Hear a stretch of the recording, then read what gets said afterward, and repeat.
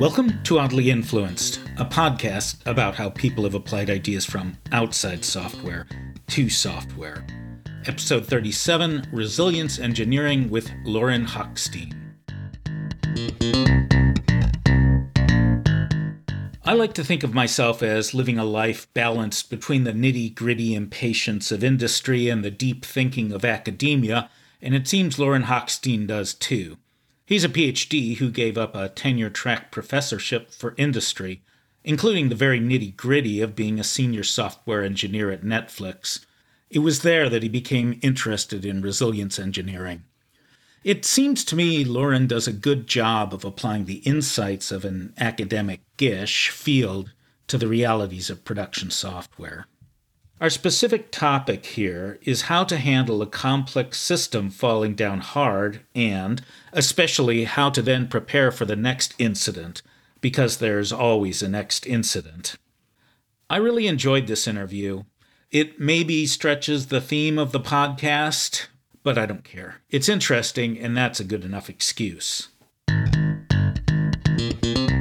Today we have Lorin Hochstein, and we're going to talk about resilience or resilience engineering, and we're going to start from a paper called The Theory of Graceful Extensibility, Basic Rules That Govern Adaptive Systems by David D. Woods from 2018, where we end up, who knows. So hi, Lorin.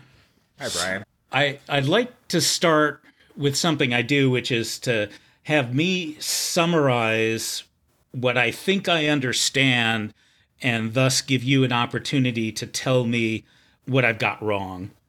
I think the topic of resilience deals with a particular kind of problem. And since a lot of the examples in resilience engineering seem to come from emergency rooms, and since my wife used to be a clinician at the U of I vet school and did emergency duty, I want to start by saying what I think resilience is not about. When she got emergency cases, there would be crises, events. In the jargon, what they say is an animal is trying to die. And so they have to stop the animal from dying. Or on one memorable occasion, I was there and a large bovine got loose in the ward and was running around this sort of circular area. So she said, "You go and climb up on that half wall and get out of the way." And they then managed to corral the cow and get it into a stall.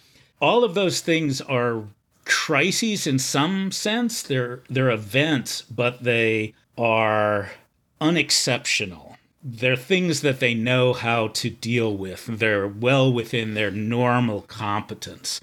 A second example is one day, one of those giant tractor-trailer semi-trucks with a very large number of cattle in it overturned on the highway just north of town.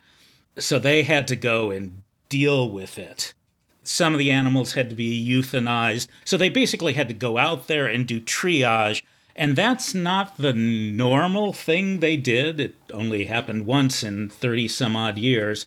And I could imagine that being a different nature of crisis, but it seems to me that resilience, or at least this paper seems to be most about, is not a single event, but a series of events, one after the other, after the other, after the other, that stresses the system to the point where at some point it just breaks suddenly. Is that the problem domain? Yeah, sort of. Resilience deals with cases the system's not normally designed to handle. We didn't think about this in advance. It's sort of like at the edge of what the system is able to really deal with. So when we design our systems, we design it to handle certain cases. And when you hit a situation, a crisis, an incident that stretches you just to the boundary, just to the edge of what you can normally handle, just past that. So that's what resilience is about. So it's crisis is a good term because crises are exceptional. It's an exceptional situation. It's not something you normally deal with. So resilience deals with how do systems succeed at dealing with cases that they weren't explicitly designed to handle. This particular paper is sort of another meta level about that. It's like, well, okay, a system can handle that once, but how do systems keep being able to do this over time? So you may at one point be able to handle an exceptional case, and maybe you then over adapt to that case, and then the next one might break you. But some systems seem to be able to keep adapting. So resilience, part of it is about how do systems adapt to deal with situations they weren't explicitly designed to handle. And this particular paper is about sustained adaptability. How do they over time keep being able to adapt, keep being able to stretch every time they hit exceptional situations? Does that make sense? Yeah. In the paper, he describes 3 things that he calls failure modes, and I'm not sure I've got them right, but the first one is called decompensation. What does that mean? Yeah, so to understand decompensation, let's talk about compensation. So compensation happens when you have an additional stress on the system and then you do something to compensate. So in the software world, I've dealt a lot with like cloud systems. You can imagine a software service that's getting an increase in load. And so it starts to scale up. I don't know how familiar you are with auto-scaling in the cloud, but since it's designed that you can request more compute resources. So that's a form of compensation. So you've had some additional load on you and you are compensating to deal with that. Decompensation is when you hit that limit. And then you're no longer able to effectively compensate. So you can imagine an auto-scaling system that hits the max, and now it keeps getting more and more load, and it cannot scale up anymore. So what does it do? How does it deal with that situation? And some of them decompensate nicely, gracefully, like shed load, and some of them sort of fall over. So once you've hit that limit, how does the system, does it sort of bend or does it break? And decompensation is it breaks, it hits that limit, and then all of a sudden it falls over, and then stops servicing all of the requests. Say nothing gets through. That would be an example of decompensation. Okay, and the second failure, actually, before we get to that, his notion is that there is tangled, layered system of units, which I cannot find what the acronym stands for. Do you remember? UABs, units of adaptive behavior, I want to say. Okay. So you have these units, as I understand it. Units in the case of, say, an emergency room might be physicians, nurses, interns, technicians. In the case of the overturned trailer truck, physicians and interns and such. Plus also police, who my wife gets kind of salty about how helpful they were not. So those particular units, UABs, they didn't decompensate, they just stood around. A second kind of failure mode then is what I have written in my notes as working at cross purposes, locally adaptive, globally maladaptive. Can you expand on that? Sure. So here, if you think about units as being, let's say, like teams in a company. So units are typically, individuals are a good example, but also you can think of groups of organizations, right? So teams, orgs, companies, things like that. If you and I are on different teams in a software company, and you and I are both trying to locally optimize for something, it is not globally optimal for the actual company to do things that way. You can imagine, for example, this is sort of a trivial one, but you want to buy some piece of software some tool that will make you more productive, that will make the company more productive. But someone else is optimized for like keeping their budget at a certain level, and they say, no, I'm not going to approve that. Think of penny wise, pound foolish as an example of that. So each individual, we're trying to like optimize for whatever goals we have. But really, the point of working in an organization is not to optimize your local thing. It's for the whole company to succeed. An example that comes quickly to mind, because I'm working on a script about the history of context-driven testing, is in the bad old days when people used to ship software, a new version of Excel once a year or so. toward the end of a project, the development side of the house was very intent on hitting the deadline. The testing side of the house was intent on finding bugs, and that led to various kinds of maladaptive behavior, like the tendency of people to close bugs as works on my machine, works as design, so on and so forth. In some cases, I can definitely see that sort of spiraling as the developers were meaner to the testers were meaner to the developers, and so on and so forth. The whole DevOps movement is about how, Yeah. I mean, a lot of it was that devs want to get features deployed to production and ops does not want to break production, right? And so you saw people working across purposes. And I think that sort of spawned that movement. Okay. And the third kind of failure, this is the one I'm not sure of, but the note says models of adaptive capacity get stuck. If you have ever been in an incident with some software service and it's down, it's not working properly, and you have some theory as to why it's broken. Oh, it's broken because service X broke, because I remember service X broke 6 months ago. I'm sure it's service X. And you get stuck and you don't realize that, no, actually your theory about what's broken is wrong.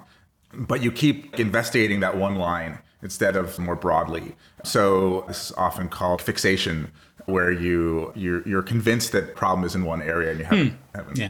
In the pandemic, there was this theory early on about the way it transmitted was through formites, so like on surfaces rather than through the air. And they sort of got fixated on that being the transmission mechanism. That is a very, very common failure mode. People get fixated on one avenue and don't investigate more broadly about what the possible problem could be. So the focus of this paper is on theories, I guess, of how an organization can both not decompensate now, not have a failure in the particular situation you're in, but also how it can learn to be the kind of organization that doesn't allow problems to turn into crises. Yeah, or is effective at dealing with crises. I think crises are unavoidable in some sense, but there's a question of how effectively you deal with them when they happen. So how well positioned is an organization to deal with that crisis once it happens? There was an interesting phrase, the phrase poised to adapt. What is he saying there when he says that? He's saying that you have to be ready to change the way you do things when something goes wrong. You need resilience when the way you normally do things isn't working, right? And so you have to be able to improvise and do something different than the way you normally would. So you don't know exactly what you're going to have to do, but you're going to have to do something different, right? And so the ability to improvise a solution generically is important. I remember at one point at Netflix where we ran into trouble with some of the servers where we had to basically redeploy a very large number of services. There's some data that had gotten corrupted and some data feed that was being consumed. And we didn't have tooling to do that. We could redeploy one service, but the system was not designed to redeploy N services for N as a large number. We got into a room, we started like a Google sheet where we kept track of all the services that need to be redeployed, and then we farmed out. People had to contact the individual service owners to do that. And so that being able to come up with a quick solution to solve that particular problem is an example of being ready to adapt. So we had the war room that we could call people into, and we had incident responders and stuff. So we were ready to bring people together to solve a problem, even if we didn't know exactly how they were going to solve it. So you both had the infrastructure that allowed you to do that. There was a dedicated war room for such things, but you also had people who were capable of doing that. It just occurred to me, one of the things my wife said when I was talking to her earlier is they called up a bunch of farmers and had them bring their little cattle trailers out. Now I think of it, it was kind of like Dunkirk with all the little sailing ships going and rescuing the soldiers. You had all these farmers coming and rescuing the cattle. Yeah, that's a great example of, so when you hit these problems, often you need additional resources. And Ideally, you've previously invested in them and you have them ready to deploy. But in some cases, you don't have that. And so you have to figure out how are you going to marshal resources to do this. So that's an example of coming in and sort of marshaling resources that weren't explicitly designed for this, but you had access to people who could bring them in. And so being able to bring in sort of resources dynamically like that to help solve a problem is a big part of resilience. How do people get good at this? That's a great question. And I would say that as a practitioner, we think people get better at it by reflecting on the crises that have happened and how we dealt with those. There's a movement, I guess you could say, called learning from incidents that is big on this. People who we don't know exactly what they're going to need to be able to do, but they understand the systems well enough that they can improvise effectively. And the way you get better, I think, at fostering expertise is learning from learning about your system, and learning from incidents is a great way to do that. Yeah, so I do occasionally read the various case studies that people put up, which I think is amazingly public-spirited for people to say, and here is this horrible thing that happened to us, and ... Actually, the aviation industry is pretty famous for that, are they not? They are, yeah. They're famous for these detailed incident reports of things, and they're also very famous for reporting of near misses. There's a system where people can anonymously report anomalous things that they have seen. And so they gather a lot of information, not just about sort of big things that have happened, big near misses, but even minor things. There's a lot of signals that they are collecting, qualitative signals, and they try to learn from those. It probably shouldn't need to be said, but probably does need to be said. I think it's the case that the NTSB, the National Traffic Safety Board, are famously not about assigning blame. And you nodded, so I take it that is correct. Yeah, I believe that's the case. Yeah. With transportation, the incidents are public, right? And so they can produce reports. One of the challenges in our field is that you're not compelled to do a public write-up. Some companies will do that for their customers. Some of them, as we know, will do it publicly, but not everyone does. My former employee at Netflix does not do public incident write-ups. I think you see it more in companies where the customers are software engineers. I think it's like a confidence building thing. Whereas the ones that are consumer facing generally tend not to do it as much. I imagine the hallway track at conferences for people like you has a lot of interesting stories. Oh, yeah. Yeah. There was recently even the first Learning from Incidents conference happened back in February, and they had an off-the-record track. So they tried to actually bring that to a more traditional session where people could talk about it. The LFI folks took that from the security folks have done that for a long time. They've had off-the-record sessions. But yes, the hallway track is always where you hear a lot of the interesting stuff. People love to talk about stories, right? So we probably cannot get you to tell inside stories of Netflix here for broadcast, right? I mean, I can say some things. There's some things I can't say.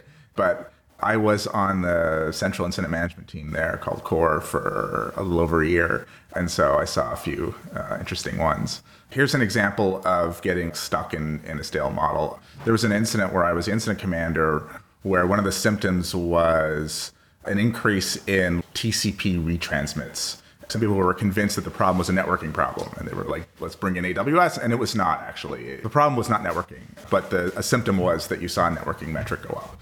And so there was actually even a big argument at one point about that in the war room. And I just remember that very vividly. That's a good example of fixation. You see a signal and you say, okay, that problem is there. And it turned out that actually it was CPU usage was really high and it was starving the networking stack. And so that's why it was missing some things and retransmitting. Netflix does tracing of requests through our system.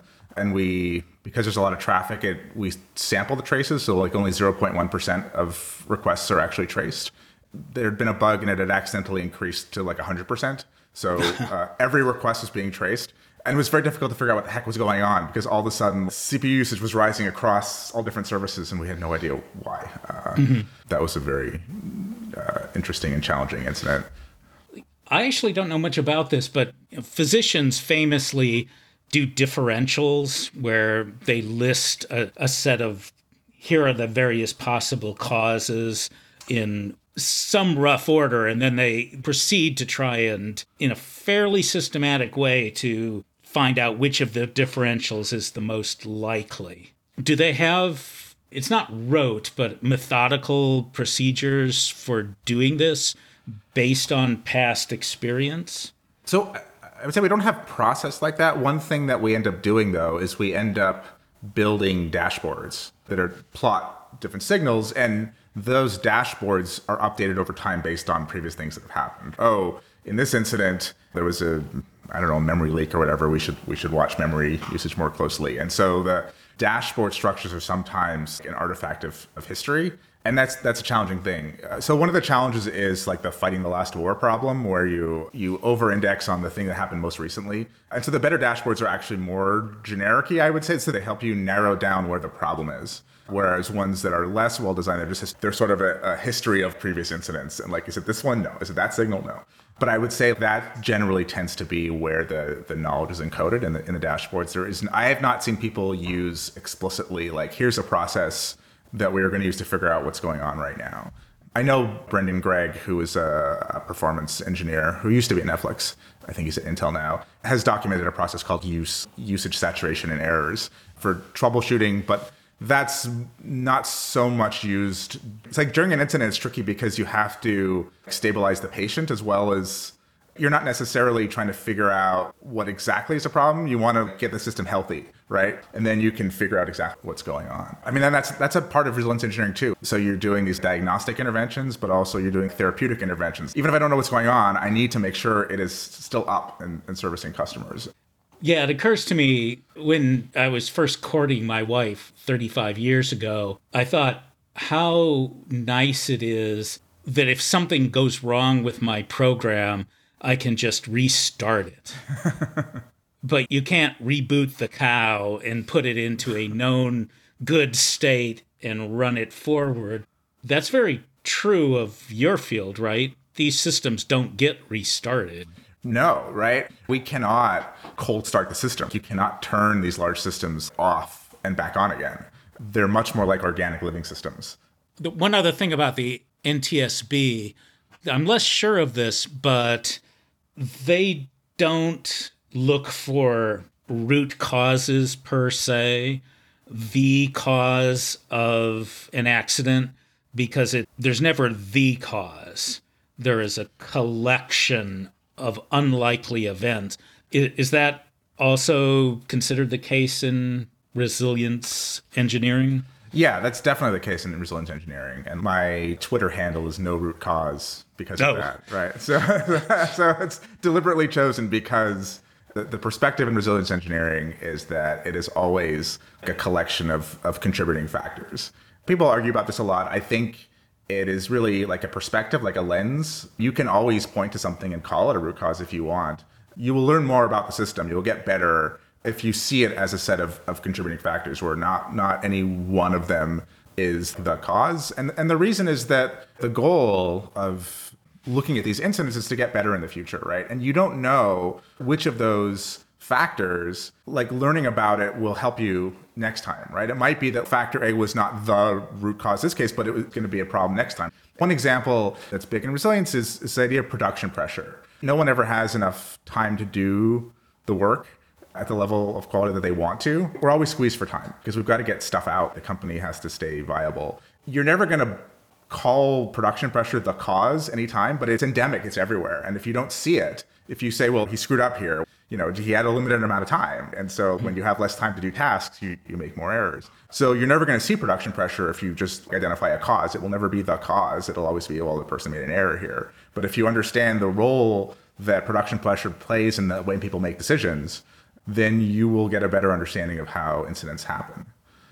One of the things that I've forgotten the name of the author emphasizes is that the pressure for optimality or efficiency, I guess, pushes against what he calls graceful extensibility.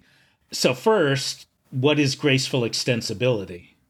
The extensibility actually comes from software. I mean, we build our software to be extensible, right? We can modify it over time, right? And old code can call new code, for example. So we want our systems to be extensible over time. The nomenclature comes from graceful degradation. And graceful degradation is when you hit your limit, you don't just fall over. So for example, I don't know if you've ever used a streaming service, but it remembers where you were when you come back to a video you watched halfway through. And there's a service back, the bookmark service, that keeps track of that. If that service fails, it shouldn't prevent you from watching your show. Graceful degradation is it just starts at the beginning. The quality of the experience is degraded, but don't just get an error thrown in your face. So the idea of graceful extensibility is when a system hits the limit of what it's designed to do, it is able to extend that limit a little bit. It's able to do a little bit more than it was actually designed to handle in order to deal with the current crisis. Woods talks about extending the competence envelope, being able to handle a little more. So, imagine that your system is at maximum load, you can't scale up anymore, and so you make some change that wasn't really designed to handle so that you reduce the CPU usage or whatever, so you can handle a little more load. That's an example of graceful extensibility. The system's ability to change itself when it hits a limit to be able to deal with that limit. When you're saying system, you're talking about a socio-technical system. The people are always, usually, the actors that are causing the extension, possibly using things in the technical side to give them levers that they can push on to cause a little bit of extensibility, a little bit of extension. Yeah, that's exactly right. And that's the idea of the units of adaptive behavior. They're able to do things they weren't explicitly designed to. Like, people are very flexible. People can go in and change the way they work. They can change the system. We don't know how to build software today that can adapt that way. Maybe in the future, the software could be adaptable, but today, the units of adaptive behavior are invariably human-based because we're the only ones that can really adapt at that level. Oh, but large language models will be doing it for us any minute now. So let's see what else I have in my notes. I'm just going to throw out phrases that I wrote down and you say something wise about them. Or I'll just edit it out if you don't have anything wise to say. Fair. So one of the phrases that struck me was, miscalibration is the norm.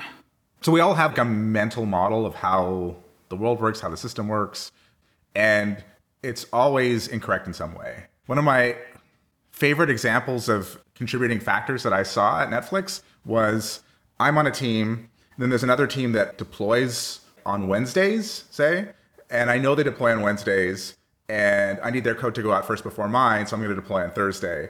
But actually this week, something happened and they were late. They had to deploy on a Friday. I didn't know that. I deployed on Thursday. It broke. So I was miscalibrated. My mental model of when they deploy was wrong in that particular case. Basically, we all have models of how the world works, and our models are never perfect, and they're always incorrect in some kind of dangerous way that we don't know of in advance until it bites us. That's sort of the miscalibration is about. That gets back to poise to adapt. I like to use the model of tango because my wife and I used to dance tango. Tango is a dance where you are in balance and then the leader pushes or pulls the follower off balance, and the follower has to turn that movement into a graceful transition to a new point of balance. And you just keep on doing that over and over again. The problem the follower has is that any given point of balance, the leader will have, let's say, 4 different possibilities of the next push or pull.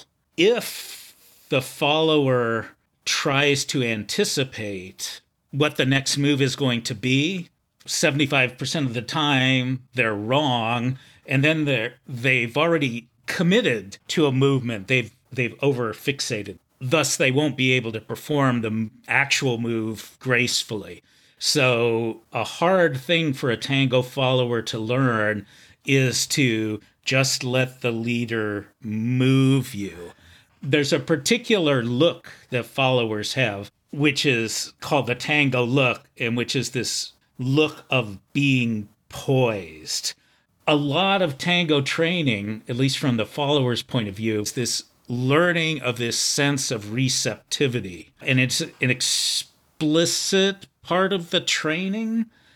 Is there any kind of movement for that to try to teach people who are doing resilience to have that poisedness to adaptiveness. That sounds very woo-woo.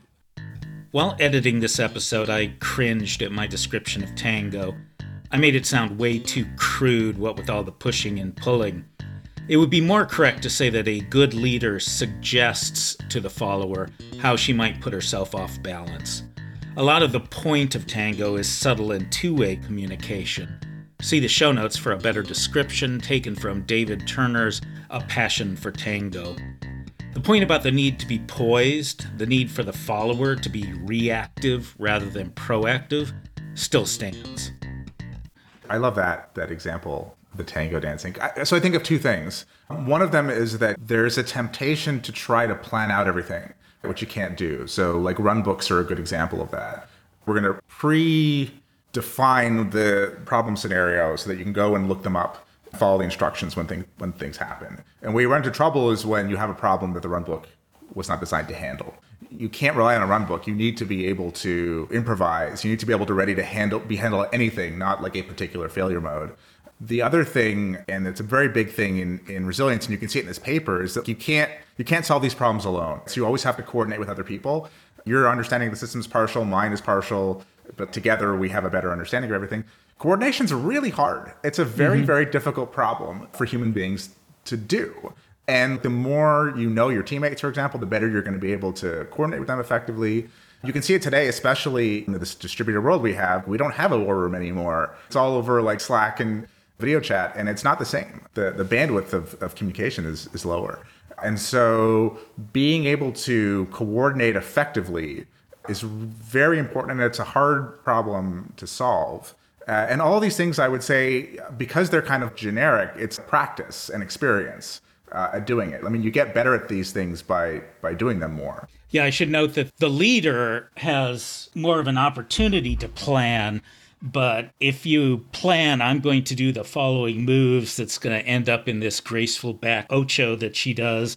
And as soon as you execute step one of the plan, some clown dances into the spot you wanted to go to. So learning how not to get trapped by plan seems to be kind of a consistent theme of my life and the software industry over my lifetime.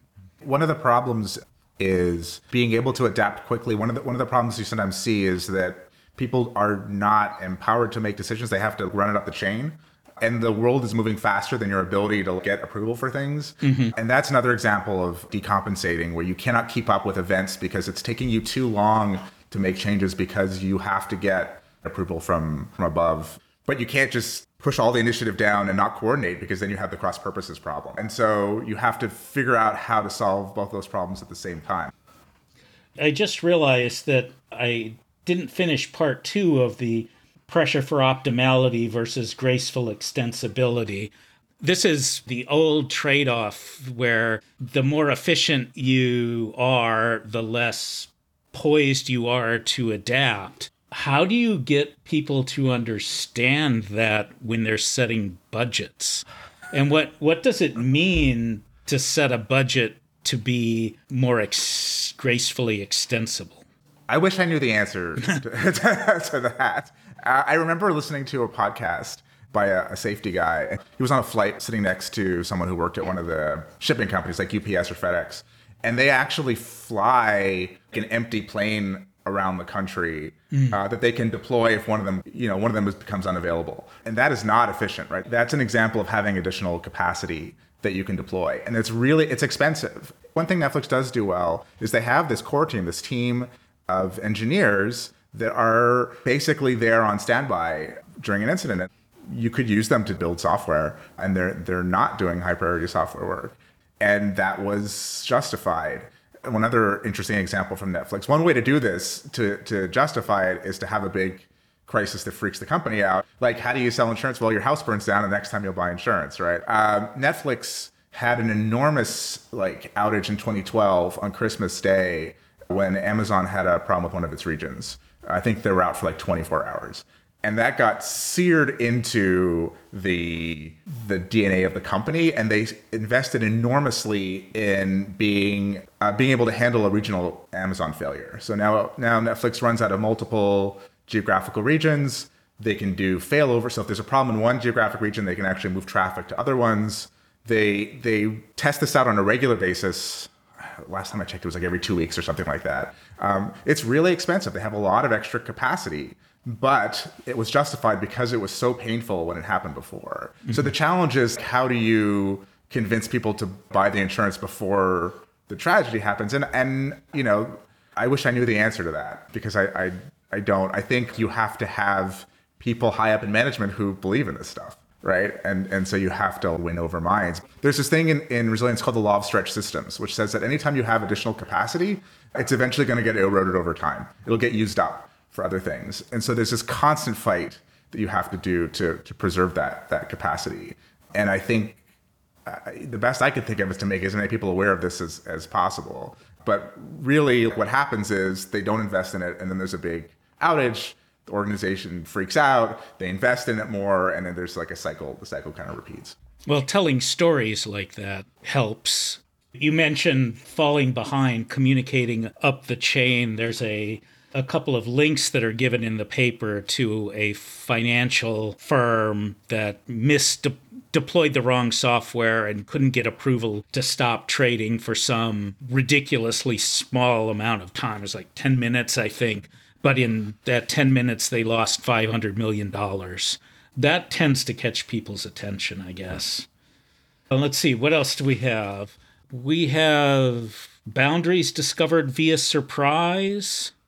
Boundaries is a popular metaphor in this world. The original boundary metaphor, I think, comes from Jens Rasmussen, a safety researcher, pretty active in the 70s and 80s. And he had this model that's become very popular, where the system is a point in a phase space, and there's 3 boundaries. One of the boundaries is the economic boundary, where basically if it gets too close to that system, gets too close to that boundary, the company's not making enough money, it's going to fail. And so there's a push for efficiency away from that boundary. The other one is the workload boundary. The closer you get to that boundary, the more people have to work. And people don't like to work too much. And so there's pressure away from that boundary for people to not have excessive workload. This is the efficiency thoroughness trade-off, where they have more and more work, so you don't spend as much time on each individual thing. And then the third boundary is the safety boundary, where when you cross the safety boundary, the system, a bad thing happens in the system. It's unsafe. But the system boundary is invisible. You don't actually know how close you are to that boundary. And so the idea is you test it out and see how much more efficient can we get and we're still safe.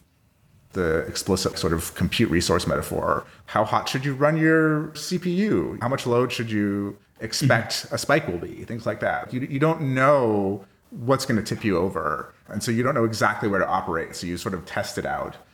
I was just wondering, there does seem to be a lot of emphasis on things falling over and dying, whether immediately or after a period of degradation. Do people worry about, and should people worry about, gradual degradation that doesn't lead to collapse? Maternal death rates in the U.S. have doubled from something like 1991 to 2011 or something like that. There's no spike. It's just a gradual, things are just getting worse. Do people talk about that? Let me interject here to correct what I said. It was from 1999 to 2019 that maternal mortality more than doubled in the U.S. No ethnic or racial group was immune. I linked to the Scientific American article in the show notes. Resilience is mostly about acute problems. That's more of a chronic thing. Concern generally where there's a chronic degradation that you don't notice until it's too late, and then it falls over. Right? It's like a memory leak is an example. Your headroom is getting smaller and smaller and smaller, but you don't necessarily notice. But then eventually it becomes a problem. So there's an interest in that, because the concern is always eventually this chronic problem becomes acute. And so there's interest in how do you detect when you're slipping like that? It's not affecting the company. So how much time should you spend looking at that, right? But then eventually it becomes a big problem, and then it's too late. There's always this tension. One thing that I found really useful when I was on the incident management team is they spent a lot of, not downtime, they would look at anomalies. Okay, there was an error spike and it went away, the system's fine, right? Well, what happened there? When they would look at that, they would get practice with the tooling, and they would understand oh, that was because someone did a deploy, that server went down, and there was a retry. And you actually learn a lot. So they call those blipper doodles. When there was a little anomaly thing, the system's actually okay, but we don't understand why that happened. Do you investigate? And one of the things I tried to do is try to get people to look at those more. It's always a trade-off because it's always a more economically valuable thing to do, but that's a way of actually building experience, expertise with the system is when you can diagnose those things. It becomes actually very powerful. Before I worked here, I was like, oh, okay, it was, I don't know, it was gamma radiation or something, a bit flipped or something. Like you just sort of explain it away, right? We don't know what happened there. It was an anomaly. It's fine. But this idea that like nothing is fine, okay, I'm going to spend at least some amount of time looking into that. Maybe you'll want to time box it because sometimes you won't know. But I'm gonna commit to investing some amount of time to looking at these things. I found it very valuable, and I think organizations that do that benefit a lot. But it's once again hard to justify. Let's do one more: capacity for maneuver. Once you hit a crunch, once you hit the crisis, how much flexibility do you have? What can you actually do in that situation? Here's an example: talking to someone after an incident at Netflix where they had diagnosed the problem by SSHing into the box and bringing up a REPL in the production system. And I had no idea you could even do that with that software. And he was able to like inspect the system and figure out. And there are people who freak out at the idea of being able to run a REPL in production. But here, it actually gives you a lot of capacity for maneuver. Like it's a generic ability to go into the system and do things. Historically in Netflix, they've been good about letting the software engineers SSH into the boxes. That gives us capacity to go in and make changes. So the more you're able to actually change the system when you hit a crunch, the better off you are. So humans who are around to do that and have the expertise, and there's the whatever resources you've invested in advance to enable them to be able to do that is capacity for maneuver. For people who might not be familiar with the jargon, a REPL is basically a command line of sorts. Final question. Not everyone works at Netflix. How would you want people who work at smaller shops that nevertheless have systems that have to stay up and have some of the properties of a Netflix type system? How should they think about this? Because they can't do everything Netflix does. One thing is that, we're all, regardless of our size in the software world, building distributed systems that fail in weird, complex ways. You don't have to be Netflix size. If you've deployed something in the cloud, you depend on a whole bunch of different systems that you have no control over. And you're going to see weird, complex failures in your time. Large or small, that's going to happen. I think having the learning from incidents perspective and developing expertise in your systems, that is independent of the size of the system. I think it's worth reflecting on your instances as they happen and understanding how people actually solve the problems, what was hard, what was confusing. You may not be able to build a multi-region, and that doesn't make sense, multi-region failovers. You may not have the money for the compute capacity and hiring extra people, but you can fight for spending the reflection time to deepen your own expertise in the system. And I actually think that will, regardless of the size of the system, that will make you a better engineer. A lot of this stuff there's two parts. There's parts that are extremely specific. There are skills that I developed at Netflix that are going to effectively be useless to me anywhere else. There's very general ideas about the nature of how humans interact with software and how complex systems fail that are forever things. And so I think even at small companies, it's just as important and probably easier because you have more influence over a little more power over the organization because it's smaller. Would you recommend engineering a Christmas Day big catastrophe that will convince everybody to give you the budget needed?